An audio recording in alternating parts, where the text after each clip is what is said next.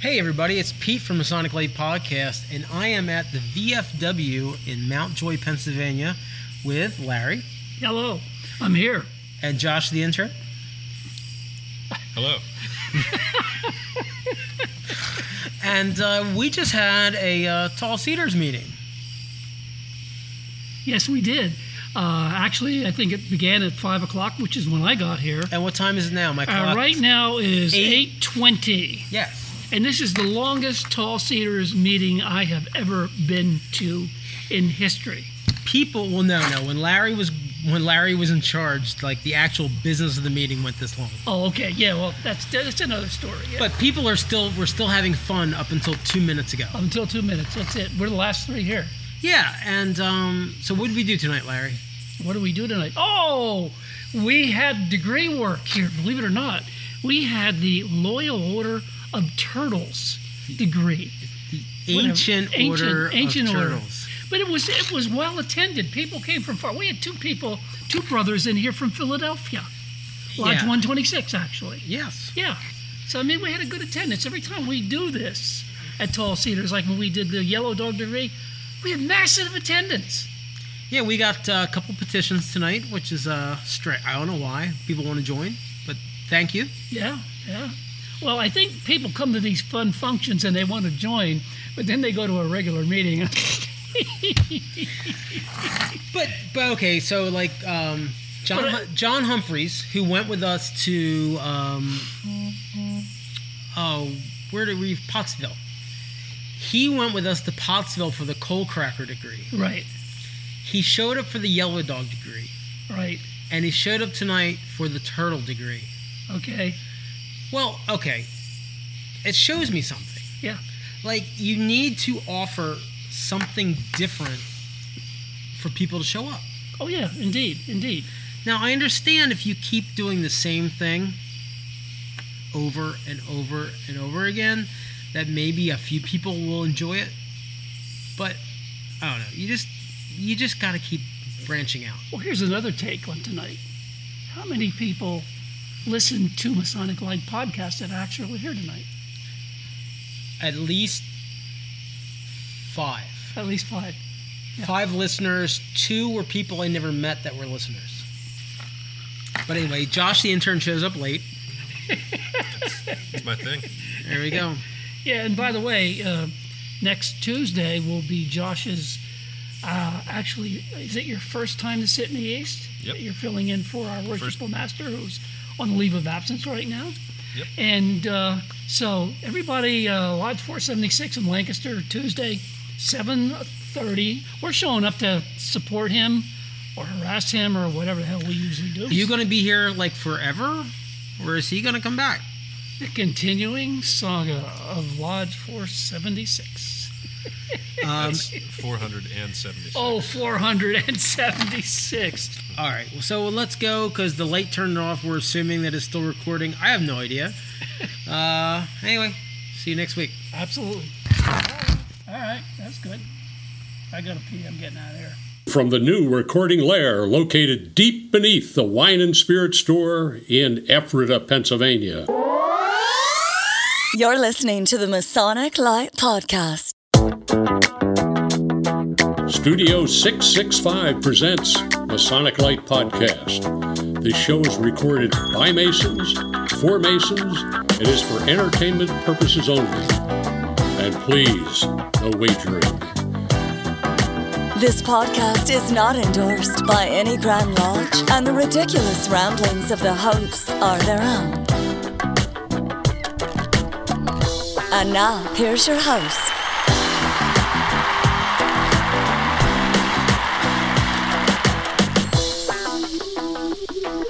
Good evening, everybody. Episode number 81. 81. Wow, 81. 81.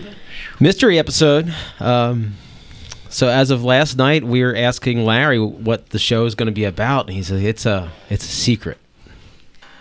So I come pulling into the parking lot. What could go wrong? There's like 20 people standing outside the studio. It's raining, and the alarm's going off. All is normal. It's Because I got here first, unfortunately. So anyway, we have a mystery event evening tonight. Josh, Tim, and I are completely in the dark. Jack is somewhere recovering from a near-death experience. And Larry is driving this short bus off a cliff. And I'm holding on to the fender. Go ahead. All right. So, Larry, you want to tell us what we're talking about tonight? Well, no, we'll get into that. But let's first do our normal go around the table. Oh, okay.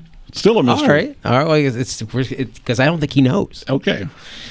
Josh, what have you been up to since our last show? Do you want me to talk about last night? Well, you could talk about your portion of it, sure. Okay. I showed up partway through the turtle degree last night. And, yeah. Or as Pete said, you were late, but you late. really weren't late because you called and said you were going to be late. Yeah. So that's what I've been up to. And I successfully pulled off School of Instruction. Awesome. Although I was...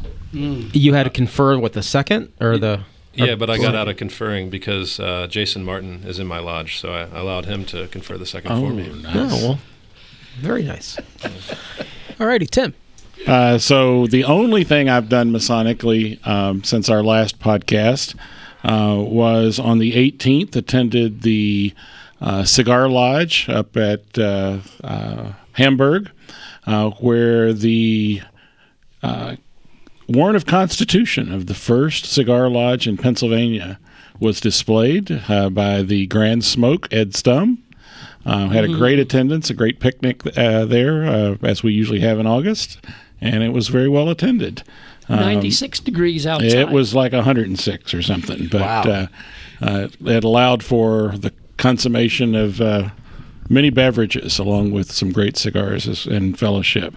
The only other thing was, and this was hard to believe, that it was time to send out the September notice for our September stated meeting. So that's been the extent of my Masonic work in the last couple of weeks. Larry? Goose and Gridiron on every Thursday, by the way. Amen. Tall Cedars last night. Spectacular. Spectacular. Absolutely. Spectacular. Wow. We did the turtle degree. We had a great attendance. We had brothers coming in from Philadelphia, from other parts of the world. Pete, you talked to most all of them. Oh, wow. Great success. It was fantastic, and it was a good night. And we're here tonight. It's another Masonic function, so I'm done. Yeah. Last night was fun. We had our turtle degree. It was a good time. You know, I put out on the. Usually, I make people RSVP through Eventbrite or pay in advance so I can really get a good head count. But since we were going to be cooking ourselves, I decided just to kind of throw it out on Facebook and just see what happens. So we had a bunch of brothers come from Philadelphia. Mm-hmm. It was great. I think we had a total of like 40 men. Yeah, it was 47 to be exact. Yeah, I thought it was close to 50. Yeah, and and that's, you know, usually Tall Cedars are co-ed events, but this was stag only. Mm-hmm. So I just remember, like, last year we were having events and we were having 20 people with wives. Mm-hmm. It was pretty bleak.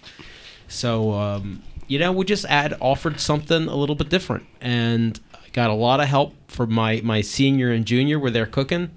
Butch, who is our longtime treasurer and past Grand Tall Cedar, he brought a ton of food. Glenn Henry, who's our district deputy, brought some beer, and Jay Laser. Big props to Jay Laser. He acted as Grand Snapper. Mm-hmm. His shellness, and conferred the turtle degree. It was awesome. And then, as useless as I always like to tell people that Larry is, both Larry and Josh stayed afterwards and helped me clean up, which was much, much appreciated. Well, we also had an MLP meeting, a Masonic Lake podcast meeting, and we did a pre-recording that we'll be playing at the beginning of the show. I wasn't notified of this. Well, it was kind of impromptu. Oh, okay. But yeah, the last three people there were Larry, Josh, and myself, and they helped me clean up. And it was dark, and there were barely any lights in the building, so... It was creepy. We were telling I don't even want to know. ghost tales with flashlights. And Oh, my. And that was it. So that was all I had. And so let's take a quick break, and we'll come back and we'll talk to mystery guests Ken Hudson and Stephen Henry.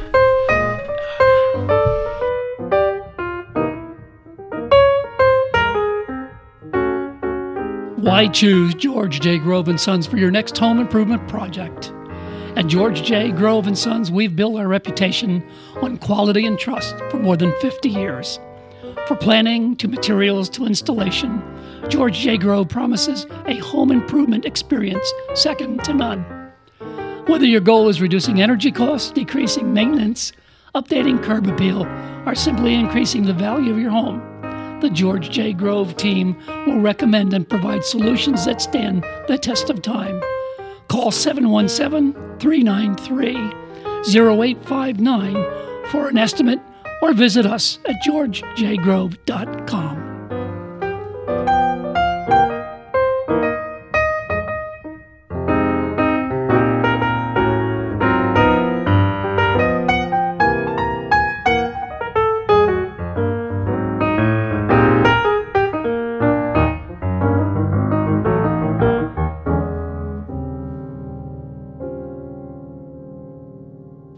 Welcome back, everybody. Our guests this evening are Steve Henry Jr. and Ken Hudson, otherwise known on Masonic Light Podcast as K-Dog. Both of them here tonight. He said K-Dog. Are you serious? K-Dog. K-Dog. K-Dog. K-Dog. Dog. Clear your ears. Oh, sweet Christ. He said K-Dog. Can't say that either. Ken is the second person that's volunteered to be brother on the street that has never turned in a report. Yes, I have. Yeah, he has. I never heard him called K-Dog. He interviewed the head of the Masonic Village, remember? And is that the interview that was like 8 hours long? Yeah, 8 hours long. That will never play? Well, you can cut it down to 3-second intervals. It was just like a commercial. Yeah, well, we're doing a revisit about a year and a half ago when we were still in Monarch Studios. Yes, they were beautiful. Steve, you showed up. Yes. And Ken showed up, and we had a great show, a hilarious show, and it was a super show. And one of the things I wanted to do was kind of bring that visit back, have both you guys here, both you brothers here, and basically to talk about, and one of the things you brought up was Freemasons volunteering in their community to help make that community better. I think it's one of our tenets, if I'm not mistaken. Correct. To do that. See, we want to talk about what you guys do to volunteer in the community or through your lodge or whatever. We also want to talk about that, and we also want to talk about some of the jobs that you've done, some of the jobs you continue to do. Now, you're retired, but you still do a lot for emergency management team and so forth through Lancaster County. But anyway, we want to start with that. So the first thing I want to start with and throw it out on the table is volunteering is really part of what we are really taught to do, not necessarily taught to do, something that should spring from our heart as a Freemason. So talk a little bit. You started on a track a little bit ago, if you can remember that, and bring that up and let's talk about that. I was just in meetings this afternoon. That's why I was late getting back to K-Dog. Now I know that's your nickname. Oh, K-Dog. And the individual said, I can see, he was speaking to me, he's like, your passion for what you do, and it's a calling of what you do. And at the end of the day, when you look at anything in Freemasonry, from any of the historical knowledge, what we learned, the teachings, it all comes back to honestly making a man a better man, if you will. And looking beyond and outside that, thinking outside the box, going into a community and giving everything you possibly can with all of your resources that you've been afforded over all your years, what you've learned from people that you didn't even know were Masons. I learned from Mr. Duncan, God bless his heart. He was a past worshipful master at this lodge, and I don't know what the lodge number was, and forgive me for doing that. I remember him telling me his key word was always patience. Patience is a virtue. Granted, I went to Catholic school my whole life, so every nun always told me, Stephen, patience is a virtue, blah, blah. But him, and if I compare to where I am today, in terms of what I do in my volunteering roles at giving back to the community that I was born and raised in, whether it be through my lodge or another part of the lodge or how we help people, is patience it's a very long process. It's very painful, frustrating. When you kind of like this conversation, right back at you, K-Dog. But to see how that actually is, that seed's planted and how it grows, and the outcome of it is amazing. A prime example, when I talked about community paramedicine, I encountered a patient. Of course, it was probably during the cigar degree thingamajigger. Sorry, it was 106 degrees. I felt like outside. On a Saturday morning, we went out for this patient. It was a female patient, and 1 hour exactly, 1 hour later, we got called back out for the husband. I'm like, you've got to be effing kidding me. I mean, seriously. Get in there. I didn't say the actual F word. I just said F in with an apostrophe.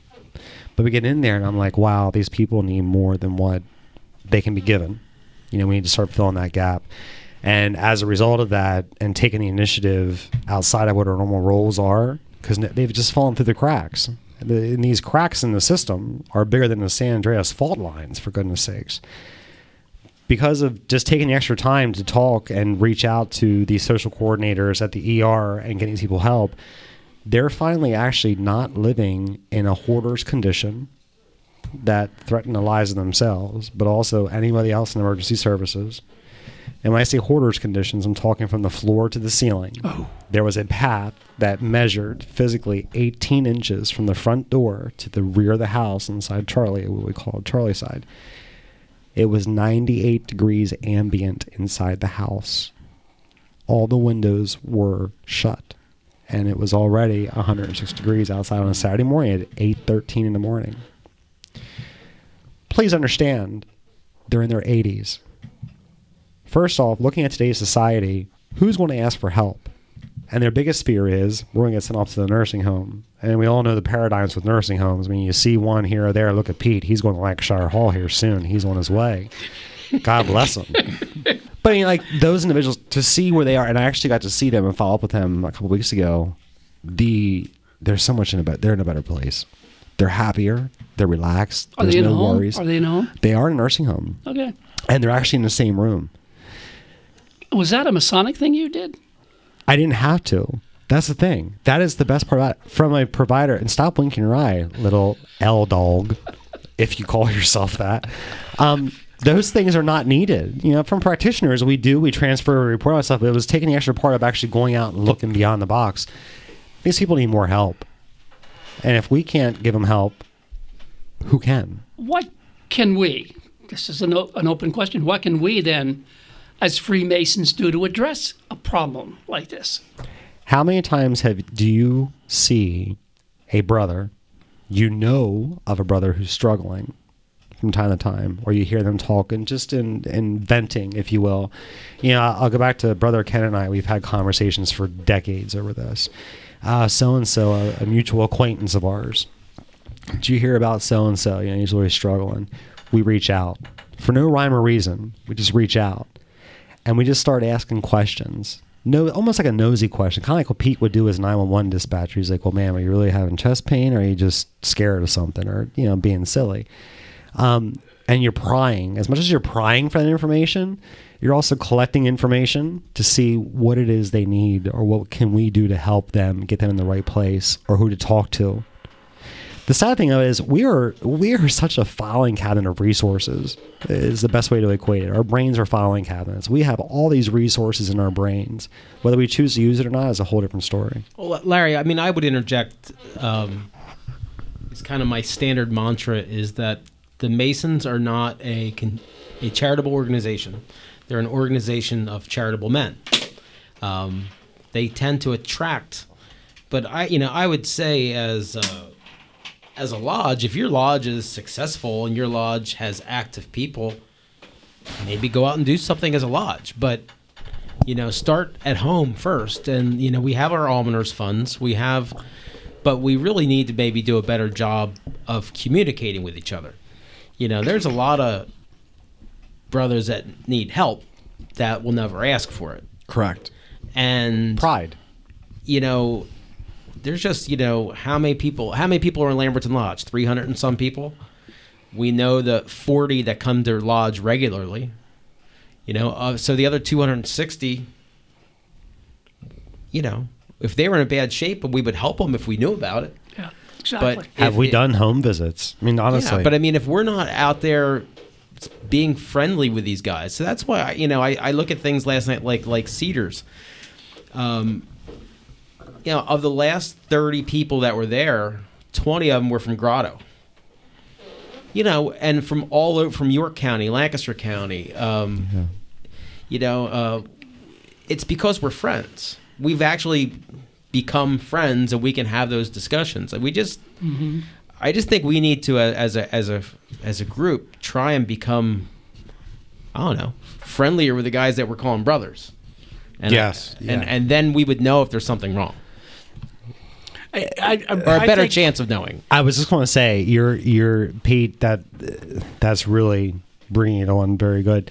I was at we were at a conference for my wife's job in this past June, and I'm in Ocean City, Maryland, and I'm on the beach with my daughter, just relaxing, and I had a Mason hat on.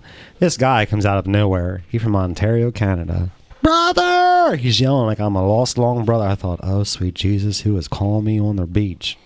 Did he throw out some boots? Well, he's yelling, his hands flapping in the air. I thought, oh, sweet Christ, what's going on? And he comes up, talks to me like I've known him his entire life. Never, and he's asking me all the time. He's like, how you feeling? And he's seen the scar on the side of my head from where I went in the brain surgery for the epilepsy. He's like, how are you doing? I'm like, look how observant he is.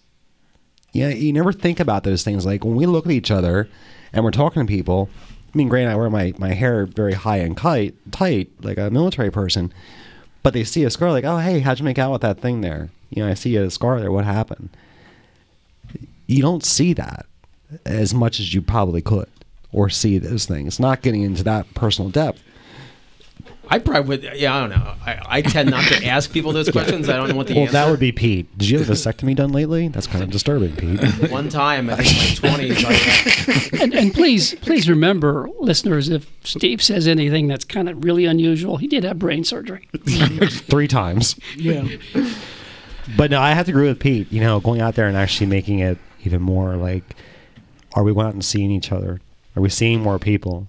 And that's even like part of that whole community paramedicine program. Well, it's part of what you were talking about with those 2 people. We're missing the point. We get so wrapped up in everything else going on. There's a lot of responsibilities. Don't get me wrong. But like we heard last night, the attendance is great. We have good camaraderie. We're all brothers. What can we do that's even more to know? Because honestly, in the older generation, they will not ask for help. Yeah, it's true. K-Dog, how many times have you asked for help? In fact, I never had to ask for help.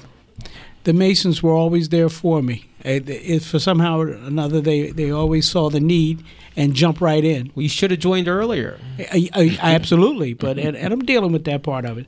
But I think the key word in getting people to open up and finding out what their personal needs is fellowship. Yeah, yes. You're not going to expect a guy that is in dire need of finances or anything just to come to you begging, because we do have a certain sense of pride, and plus you don't know me that well. You just see me once a month at the lodge. That's not enough fellowship for that person to ask for help. So what we need to do is expand the fellowship. That's what I love about Tall Cedars, okay? That is a fellowship organization. I have gotten some very, very dear and close friends. They're sitting right here in the room because of Tall Cedars. So if I feel comfortable if I needed something, advice or direction, and I have. I've gone to Larry when I'm writing papers, and I said, Larry, I need you to proofread and give some input on my papers before I submitted to the academy, and he came right to my rescue in that. So, and it's because I felt comfortable with that. I didn't worry about the fact that I spelled words wrong or the grammar was poor, because we were friends and he You weren't corrected. judged. Yeah, that's we're the beauty. judged. You're not labeled. Sure. You're not judged. Until my judge. wife read the paper. Yeah. All right, well, let's take a quick break, and we'll come back with some more from Ken and Steve, and maybe we'll actually hear from Tim.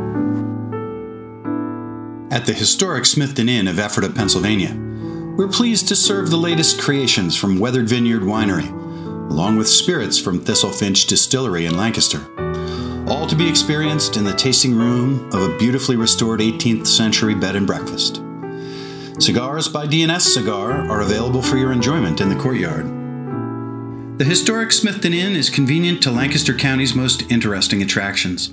Just minutes from the Ephrata Cloister and the Green Dragon Farmers Market. And a short drive can get you to charming Lidditz, thriving downtown Lancaster, as well as Hershey, Bird in Hand, and Intercourse. Or Valley Forge and Gettysburg. Whether you're looking for a romantic getaway or an active vacation full of sightseeing and attractions, the historic Smithton Inn will be a welcoming oasis from everyday life, one that you'll want to visit again and again. Stop in and visit at 900 West Main Street in Ephrata, Pennsylvania, or check out our website at historicsmithtoninn.com, or simply call us at 717-733-6094. Just ask for Pastmaster Dave. We're back with Ken Hudson this time around. Ken, what do you have to offer with this discussion? I started something a few months back, Bow Ties by Ken, and it was a fundraiser to support the Masonic Youth Foundation. Well, it started off as a small project and has really blossomed into a colossal event, and is doing very well. So keep your eye out for more information about that. Okay. I took a course at Masonic Village for the healthcare to do visitations and fellowship with a lot of the brothers that are confined to the facility, and I'm looking forward to spending some time with them and hopefully get them active in a lot of the dependent bodies. Next year, I've been appointed to chaplain. Got a whole new plan for the whole project. Chaplain for where? Lodge 43. New York City. Yeah. At the Vatican. About the village. At the Vatican. Yeah, for the village. Yes, he's very busy. Yeah, well, He keeps a very that busy too. schedule. And we're going to do something a little different this year. I'm going to appoint several assistant chaplains to handle some of the visitations and handle funerals and other types of activities, and mainly fellowship. I'll still be the president of the or chairperson of the fellowship committee, which I'm going to be working with Larry on some events. We're doing something different this year. We're not going to be meeting on a specific night. What we're going to do is we're going to have activities once a month, and we already have a calendar together.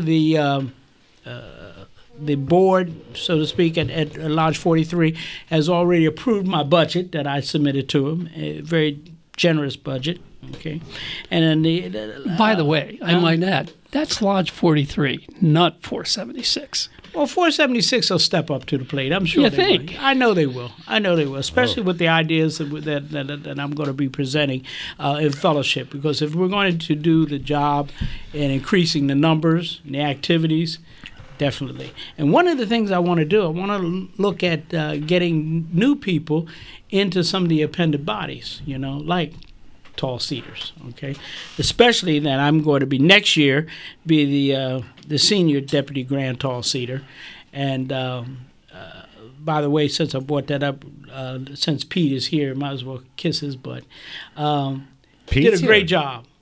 Did a great job as leadership, is inspired, and he doesn't know it, but he did get on my case a couple times in his own special way, and I read through the lines and picked it up. But Pete kept raising the bar with tall cedars, and it's making our job 10 times harder. Hopefully, all the new, I'll offset all the members you guys will lose. Yeah, that's for sure. Yeah, and we're gonna add some more too, on that. But yeah, I think our biggest focus is going to be fellowship fellowship. We want to have some fun. We want to do some crazy stuff, and involve the families as well. And that's the other thing I like about Tall Cedars than some of the other appendant bodies, that I'm involved in. So really what you're talking about is a lot of volunteering for the various things that you're talking about doing, which relates to what we were talking about with Steve. But I think my focus is the volunteering. But if time now is at a premium, people don't have the time to volunteer like they used to. Very true. Okay, so what volunteerism that we do needs to be effective. Yes. It needs to be fun, focus, and needs to be focus. Okay, that's the 3 Fs. But yeah, I think that's going to be the major focus. A lot of fellowship, making it fun, and getting folks involved. That the time and effort they put into it, they can see some value to it. So let me ask you guys something. You've talked a lot about programs and things that you're doing, and one of the things here on the Masonic Light podcast that we've spent some time talking about over the last several episodes is how do we engage people of the generations below us in terms of the younger folks? There's another gentleman in the room with us that wasn't announced. His name is Ryan. He was a member of another lodge and has lost somewhat interest, or they lost interest in him, whatever. I've kind of scooped him up and to get him to be a lodge, took a petition from him to become a Lodge 43. And we've been very active. We've been going out. You have to put some time into these people. Last Saturday, those of you that may know Baraka, he is a prince from the Congo. Yes, sir. And there is a strong language barrier, but I spent 4.5 hours with him, because he's going for his Master Mason's degree. But we know that he won't be able to memorize the oath and obligation, but he understands the oath and obligation. He understands all the procedures and the rituals and things of that nature. We went over the history of the whole Mason journey, Masonic journey. We also covered the Grand Lodge and local lodge. We looked at all the appendant bodies. So he has a full, clear picture of that. Who is willing to spend 4.5 hours with somebody, just one person? That's the kind of commitment you have to make in order if you want somebody to stick. Because if you're just becoming a Mason, it's just like, well, I'm going to join some other organization. You have to have some pride in the fact that letting them know that what you're getting into is worthwhile, your time and your effort and commitment to it. We don't want to keep signing up these people, taking the dues money, and then you don't see them anymore. Okay, we need folks who are going to be involved and be committed to this as well. It's time for the Lodge Business Brief with Brother Jim Stevens. Well, again, Masonic Light podcast listeners, this is Jim Stevens with another Lodge Business Brief. There are a lot of conversations in our fraternity about the membership numbers dropping and how we need to bring in new members. There's a disagreement on what the right number of members should be for each body, but there is a near universal agreement in the need to increase the engagement of the existing members and the newly raised. Many organizations, not just Freemasonry, have a small portion of their members doing the majority of the work. The 80-20 rule would suggest that 20% of the members do 80% of the work. My Baloo Lodge has over 600 members, and each meeting may have 50 or more in attendance. Over the course of the year, we may see 20% or about 120 of the 600, but not much more than that. So how do we involve the other 80% of the members? First, let us agree that it is not 80%. There is a significant portion of the membership that due to age, health, or living out of the area will not be involved. There is also another group that will not be involved because they're heavily involved in appendant bodies, other civic organizations, or at a stage in life where they may be limited in what they can do. For example, having young kids. That means we have 3 groups of members. The first group is already active. The second group is available but not active. And the last group is not available nor active. Engagement starts with communication. Our members cannot be involved in events and meetings that they do not know are happening. Additional communication will show existing members that the lodge is active and healthy. Each group will have a different set of needs and possibly a different type of communication. Internal communication that targets the available but not active group should serve to entice them to come back to lodge and get involved. Traditional lodge notices are not enough to accomplish this goal. If they were enough, they'd already be active. Today's digital age provides a number of inexpensive ways to supplement the monthly notices with details of the lodge activities. Lodge call-em-all systems, social media, and web pages all provide private places where lodge activities can be posted. Many of these platforms cross-communicate, significantly reducing the amount of work and increasing the footprint of the message. For example, you can create a text-to-voice system that can send an email, a text, or call the member, depending on what the member wishes. Facebook posts can feed Instagram and web blogs. There's a risk of over-communicating, but that risk is reduced if you let your members choose which platform they want. For example, allow them to opt out of the call-all system. Additional methods of internal marketing can be found in my book, Lodge Business, The Theoretical Application of Entrepreneurial Business Practices to Blue Lodge, available on Amazon. This is Jim Stevens with your Lodge Business Brief.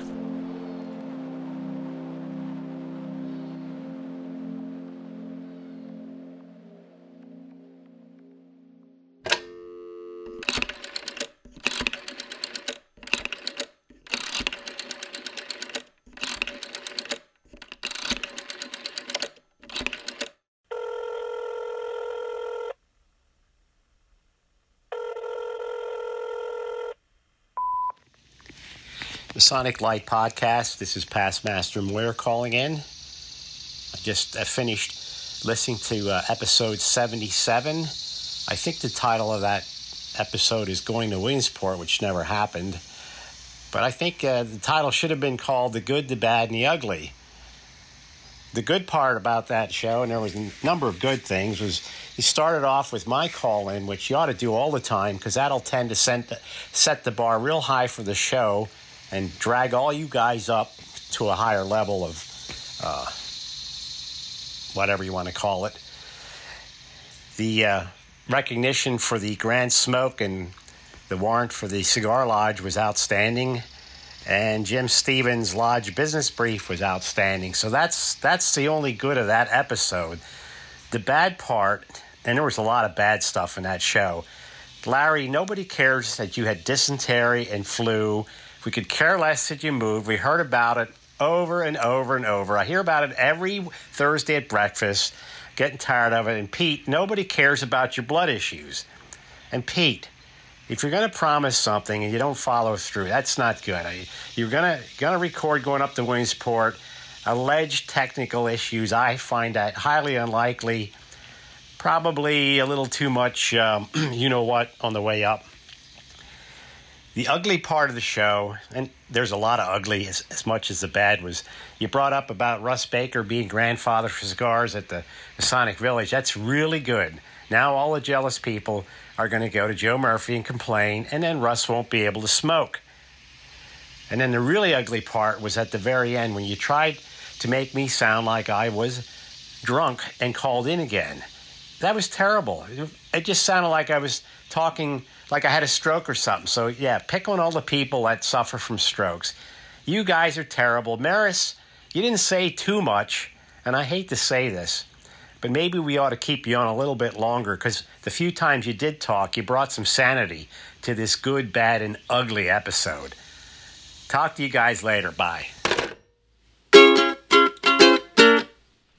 Hey, everybody. Welcome back. It's a special bonus interview. I let Larry drive long enough, and now that I've got the truck out of the mud, we had a guest in the back of the room who actually raised his hand and said, "I have something to offer." So please introduce yourself. Hi there, everybody. My name is Ryan Harzer. I became a member about 3 years ago. I was brought up in the Brownstone Lodge. And since then, about 3 years ago, I kind of dropped off just a little bit. But dropping off and coming back in has actually been a fantastic experience. Well, the coming back in part, not so much the dropping off part. And normally it's a personal question, but we'll ask, how old are you? Right now I'm 23. Okay, so you really are the young, as us old men are discussing how to reach out to the younger generation. There is the younger generation actually in the room. Hey there. So we're going to do something outside of our Masonic character and actually get some real advice instead of just making it up.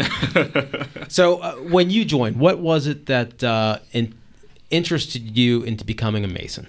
Well, what interested me was I personally worked at Masonic villages, so I got to see a lot of just brothers in motion doing what they were doing. And every single one that I saw, well, I can't be honest and say every single one, but most of them that I saw were fantastic people. They were just nice to everybody in general. They would offer help even when it wasn't asked for. And, you know, that's a kind of charity that you don't see often anymore. Okay, now so when you asked to join, there was something that maybe you thought you were looking for, or something you thought you were going to get out of this. And then obviously if you stopped coming around, you didn't find it. So what kind of were you looking for, or was there any kind of incident or lack of something that made you kind of lose interest? Well, it's never that I lost interest. I was met with a personal tragedy in my life at the time, and that kind of pulled me out, and it kind of financially pulled me back. And because of that, during that time, after I got my third degree and, you know, went forward a little bit but didn't get to go as far as I would have liked, I just didn't have the time. And my master at the time was always telling me, make as much time as you can for the things that you need to do, and until that's taken care of, then focus on your Masonic experience. Sadly, he did pass shortly after, so I kind of lost my gateway into that world. So it's kind of just been a stagnation kind of thing where I would look around. I might have found one or two interested parties, but it wouldn't take too long until it just kind of fizzled out. Okay, and where did you run into our friend, Brother Ken? Brother Ken, a friend at Masonic, Katrina, she introduced me to Ken. And ever since then, Ken and I have gotten along like two peas in a pod. And I got to say, Ken's been doing a lot to keep me interested. K-Dog, as he's called. Well, I think he calls himself that. Nobody else does. Larry gave me that collar. Yeah, just like the DMB, right? Yeah. But no, and I think, and you know, and Ken did allude to it earlier, albeit in a very verbose and snore-inducing way. Ken does a really good job of, even though he's an older gentleman, he is a kid at heart, and he reaches out to everybody, and he makes everybody feel like a friend. That's right. He's charismatic, and that's what he's really got going for him. Because what really... You can't tell, but I'm blushing. You're right. I can't tell. So, but what Ken had was a charisma. Because I would go to a lodge meeting, and I would see a lot of sullen-looking people that just were kind of there because they were there. You know, maybe somebody brought them, or maybe they just got up and they were there that morning. Who knows? But it's the energy that Ken brought that was like, okay, there are people in here that are actually excited about it and want to push forward with his projects. So what do you think?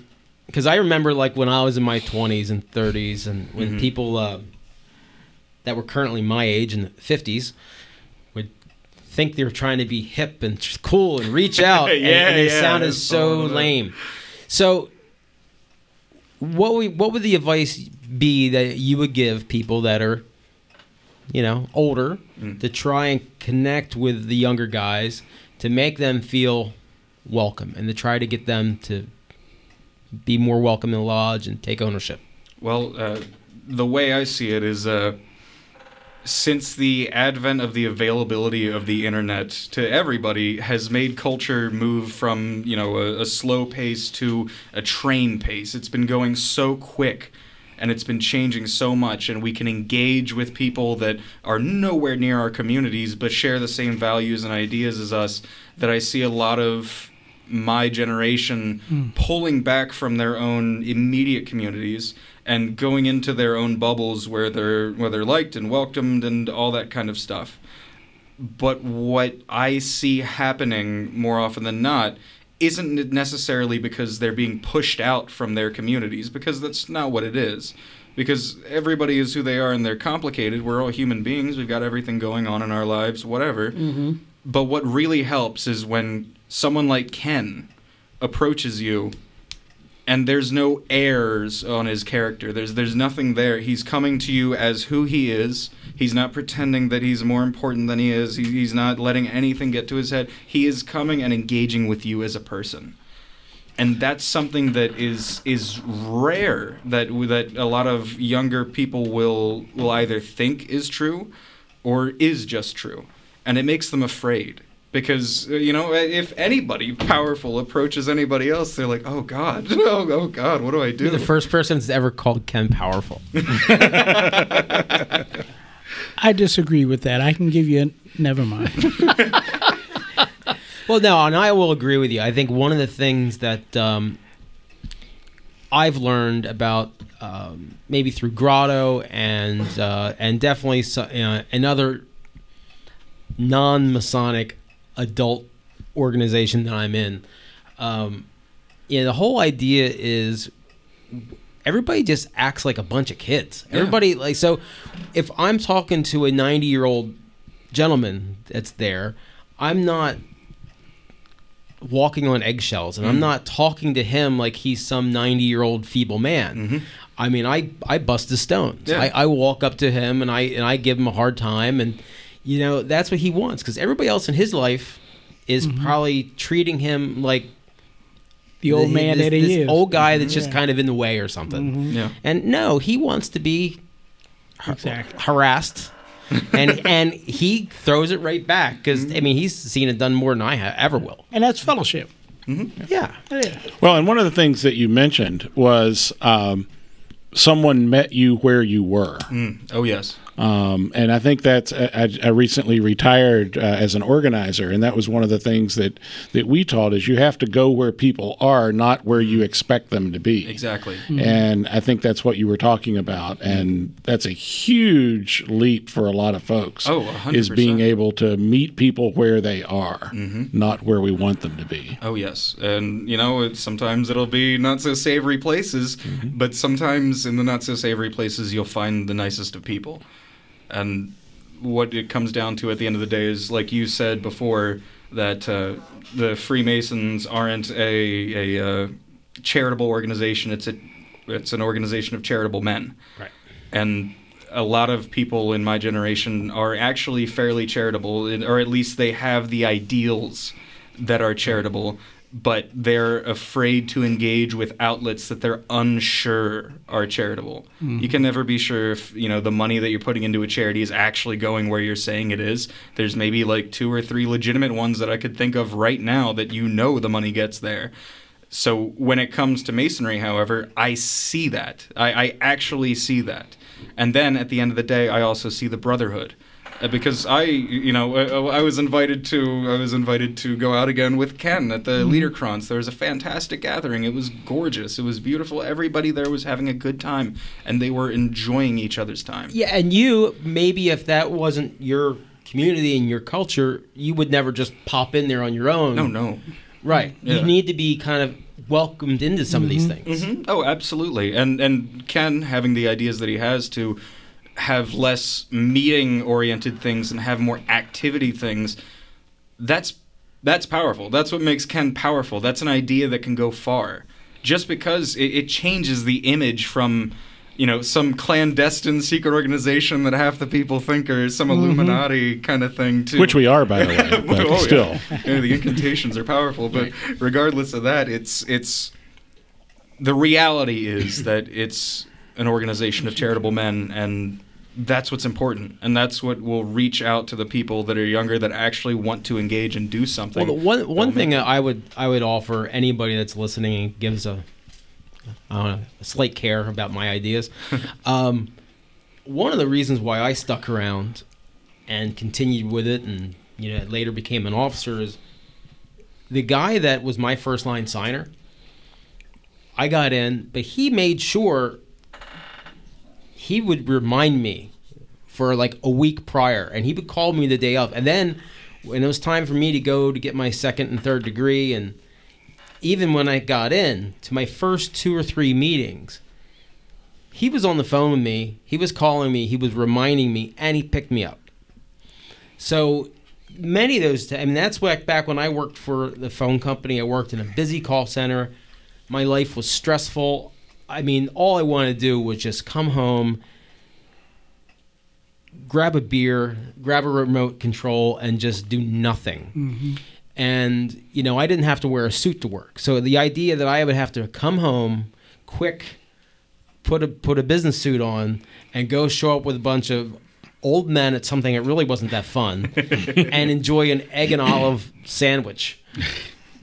It was so unappetizing. Mm-hmm. But my buddy made it a point to drag me out there. Yeah. And then when we were done, kind of as like the reward, the carrot and the stick, he would take me out to a pub afterwards, and we would drink till 2 a.m. Wow, that's commitment. Yeah. Yes, he. So you don't need to get your new guys drunk, but you could. But it helps. Yeah. It helps. Anyway, well, thank you for your insight. Hey, no problem. And I appreciate it. And so there's your little bonus interview. Good news, everyone! Masonic Light News. News not fit to print. Hello, everyone. This is the Masonic Light Podcast News of the Week. In an effort to increase both interest and involvement in the Masonic fraternity, Hiram and Solomon Lodge number 123 created a committee to survey members and potential members as to the activities that would appeal to younger members. The committee reported at a recent stated meeting that it found younger members just wanted their lodge to be relevant to their generation, while still maintaining a focus on charity, Masonic ritual, the esoteric aspects of the craft, history, and fellowship. The committee received a thunderous applause from the lodge for their findings. The next item on the agenda was the report from the Lodge Banquet Committee, who was concerned about recent low attendance at previous banquets. In an effort to improve attendance, the committee went on to announce that the entertainment of this year's anniversary banquet would be a local band playing the smooth tunes of the Benny Goodman and Glenn Miller Orchestra. And that's the Masonic news for this week. So mote it was. Oh, God. So it's home. That never happens in our lodges. Take us around. So, Tim, what do you have coming up next couple weeks? You have, we're getting back in the Mason season. We are back in the swing. The day after this episode drops, Eureka West Shore Lodge number 302 will hold its September stated meeting. And that's always a fun event. We're going to get formally introduced to our incoming district deputy. The following Monday on the 12th, Samuel C. Perkins Royal Arch Chapter will confer the Mark Master Mason's degree. So if any brothers out there need to receive that degree, or other Royal Arch chapters need that conferred, please contact us and we'll be happy to invite your folks to come join us. Also, as we have been announcing, don't forget that the Lodge in the Woods will occur on Wednesday, September the 18th, and on the 25th, will be the 3rd Masonic District's Lodge of Lowvale. And all of those have been previously mentioned, but I wanted to make sure we called attention to those. Brother Ken, what do you have coming up next couple weeks? Oh, my gosh. Yeah, we don't have a long enough program. Calendar is pretty full from every day. A lot of things that are going on at the village.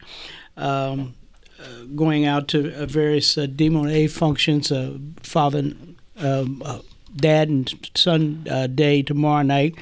A lot of Masonic stuff, and then we're coming back in September. Things are going to pick up and get very, very busy. I'm spending a lot of time on my trying to get all my papers done and complete for the Academy of Masonic Knowledge, which is really, really difficult. If you want to know how dumb you really are, take that course. But other than that's going to keep me busy. Brother Larry. Other than Goose and Gridiron and our first lodge meeting next Tuesday, Lamberton Lodge 476, with which our producer Josh will be worshipful master. Other than that, that's all I've got going on right now. Yeah, I've got. I'll be making a guest appearance at the lodge where I'm a past master to criticize Josh's performance. Other than that, I'm going to. I'm getting ready for my council meeting for this month. I'm going to have a brother who usually confers the super excellent master degree, which is really the only people that go get that degree are men that are going to sit in the chairs of council. So a lot of members don't have that. So he's going to kind of explain it a little bit for everybody, and it really is one of the most beautiful degrees that nobody's ever seen. And then at the end of September, I have an AMD meeting, and we're going to be bringing in a new brother and we don't bring men in very often, so it'd be kind of cool. I get to do my installation, which I don't know. I've never done it before, so I better study. We also forgot to mention Autumn Days. September 21st. 21st. And we're going to be doing a pumpkin roll. Cool. We're going to take a Jack somehow. Now, Jack, the guy that almost drowned, he makes a lot of good decisions, including a dump truck full of pumpkins at the top of a hill and releasing them towards a bunch of juveniles and elderly. Oh, my. What could go wrong? What could go wrong? I can't wait to see Larry and Ken run. So I'll pay $100. Bring some splints. Josh, what else do you have going on? I will not be there. I'm going to be bailing on the 476 meeting, and you guys can run the meeting yourself. No, I'll be doing the meeting. Nice. You'll be in the east. I'll be in the east. East. Well, good luck. I'll be in the And south. Brother Steve, are you going to be Masonically anywhere? I will be Masonically at Lodge 43 in a new role, to my understanding and agreement, as the secretary. So I'll be learning a whole lot of new things. Did you get a tuxedo yet? I did. Brother Ken, bless his humble heart, has helped out tremendously with that. Did he take you to the DMB? He did not. Don't let out my little secret. A private stash. Yeah, I'm excited about it, but also very nervous at the same point because it's a lot of information, and there's already a lot of people talking to him. Like, I have no idea who you are. So I've been taking a lot of pictures at Goose and Gridiron and saying, "What's your name again? Let me get your picture real quick, just so I can see the good news is, who you are." Talk to Tim. Tim's secretary, one of the biggest lodges in the state, the good news is you can prep 95% of it. To my understanding, yes. And have it almost all... You're allowed to read, so you can have almost everything written out. Now, if somebody throws you some wonky votes and tries to dig up something from the digested decisions, just make the master squirm. As I was told from the worshipful master Benedictus, he goes, "Listen, worst case scenario, just stare at me like a deer in headlights, and I gotcha." I'm like, good, because you'll get a lot of that at this point right out of the gate. I'm like, yeah. So I'm excited about it. I'm a little nervous, You'll do fine. You'll do fine. Very honest, but I'm very humble that I was even approached by multiple people to do such a thing. So well, I don't want to bust your bubble, but nobody else wanted the job. That's okay, too. I get it. That's the understanding across the board. All right. Well, thank you guys for coming out. Larry? Yeah, absolutely. Let's cue those chickens. Take us out of here. Chickens. Oh, man. Special thanks to Ephrata Lodge 665 for making the studio available. And setting the alarm on. And I apologize sincerely for setting off the alarm that brought the police and security and everybody else down on us. Thanks to Josh, our producer, for making the show listenable. And please continue to make the show listenable. Special thanks to our news director, Jack Harley, who's away on vacation. And there's a story there, but we'll wait till he gets back. Michelle Snyder and James Stevens, Masonic Light podcast contributors, and the Tim Dedman, our marketing director. And I'm going to cut it short tonight. No jokes. What?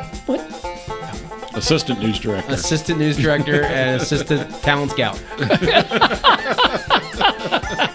Well, this is Larry saying good night and thanks for listening. Good night, Pete. This is Josh. Good night. Good night, everybody. This is Tim. Good night. Ruff, ruff.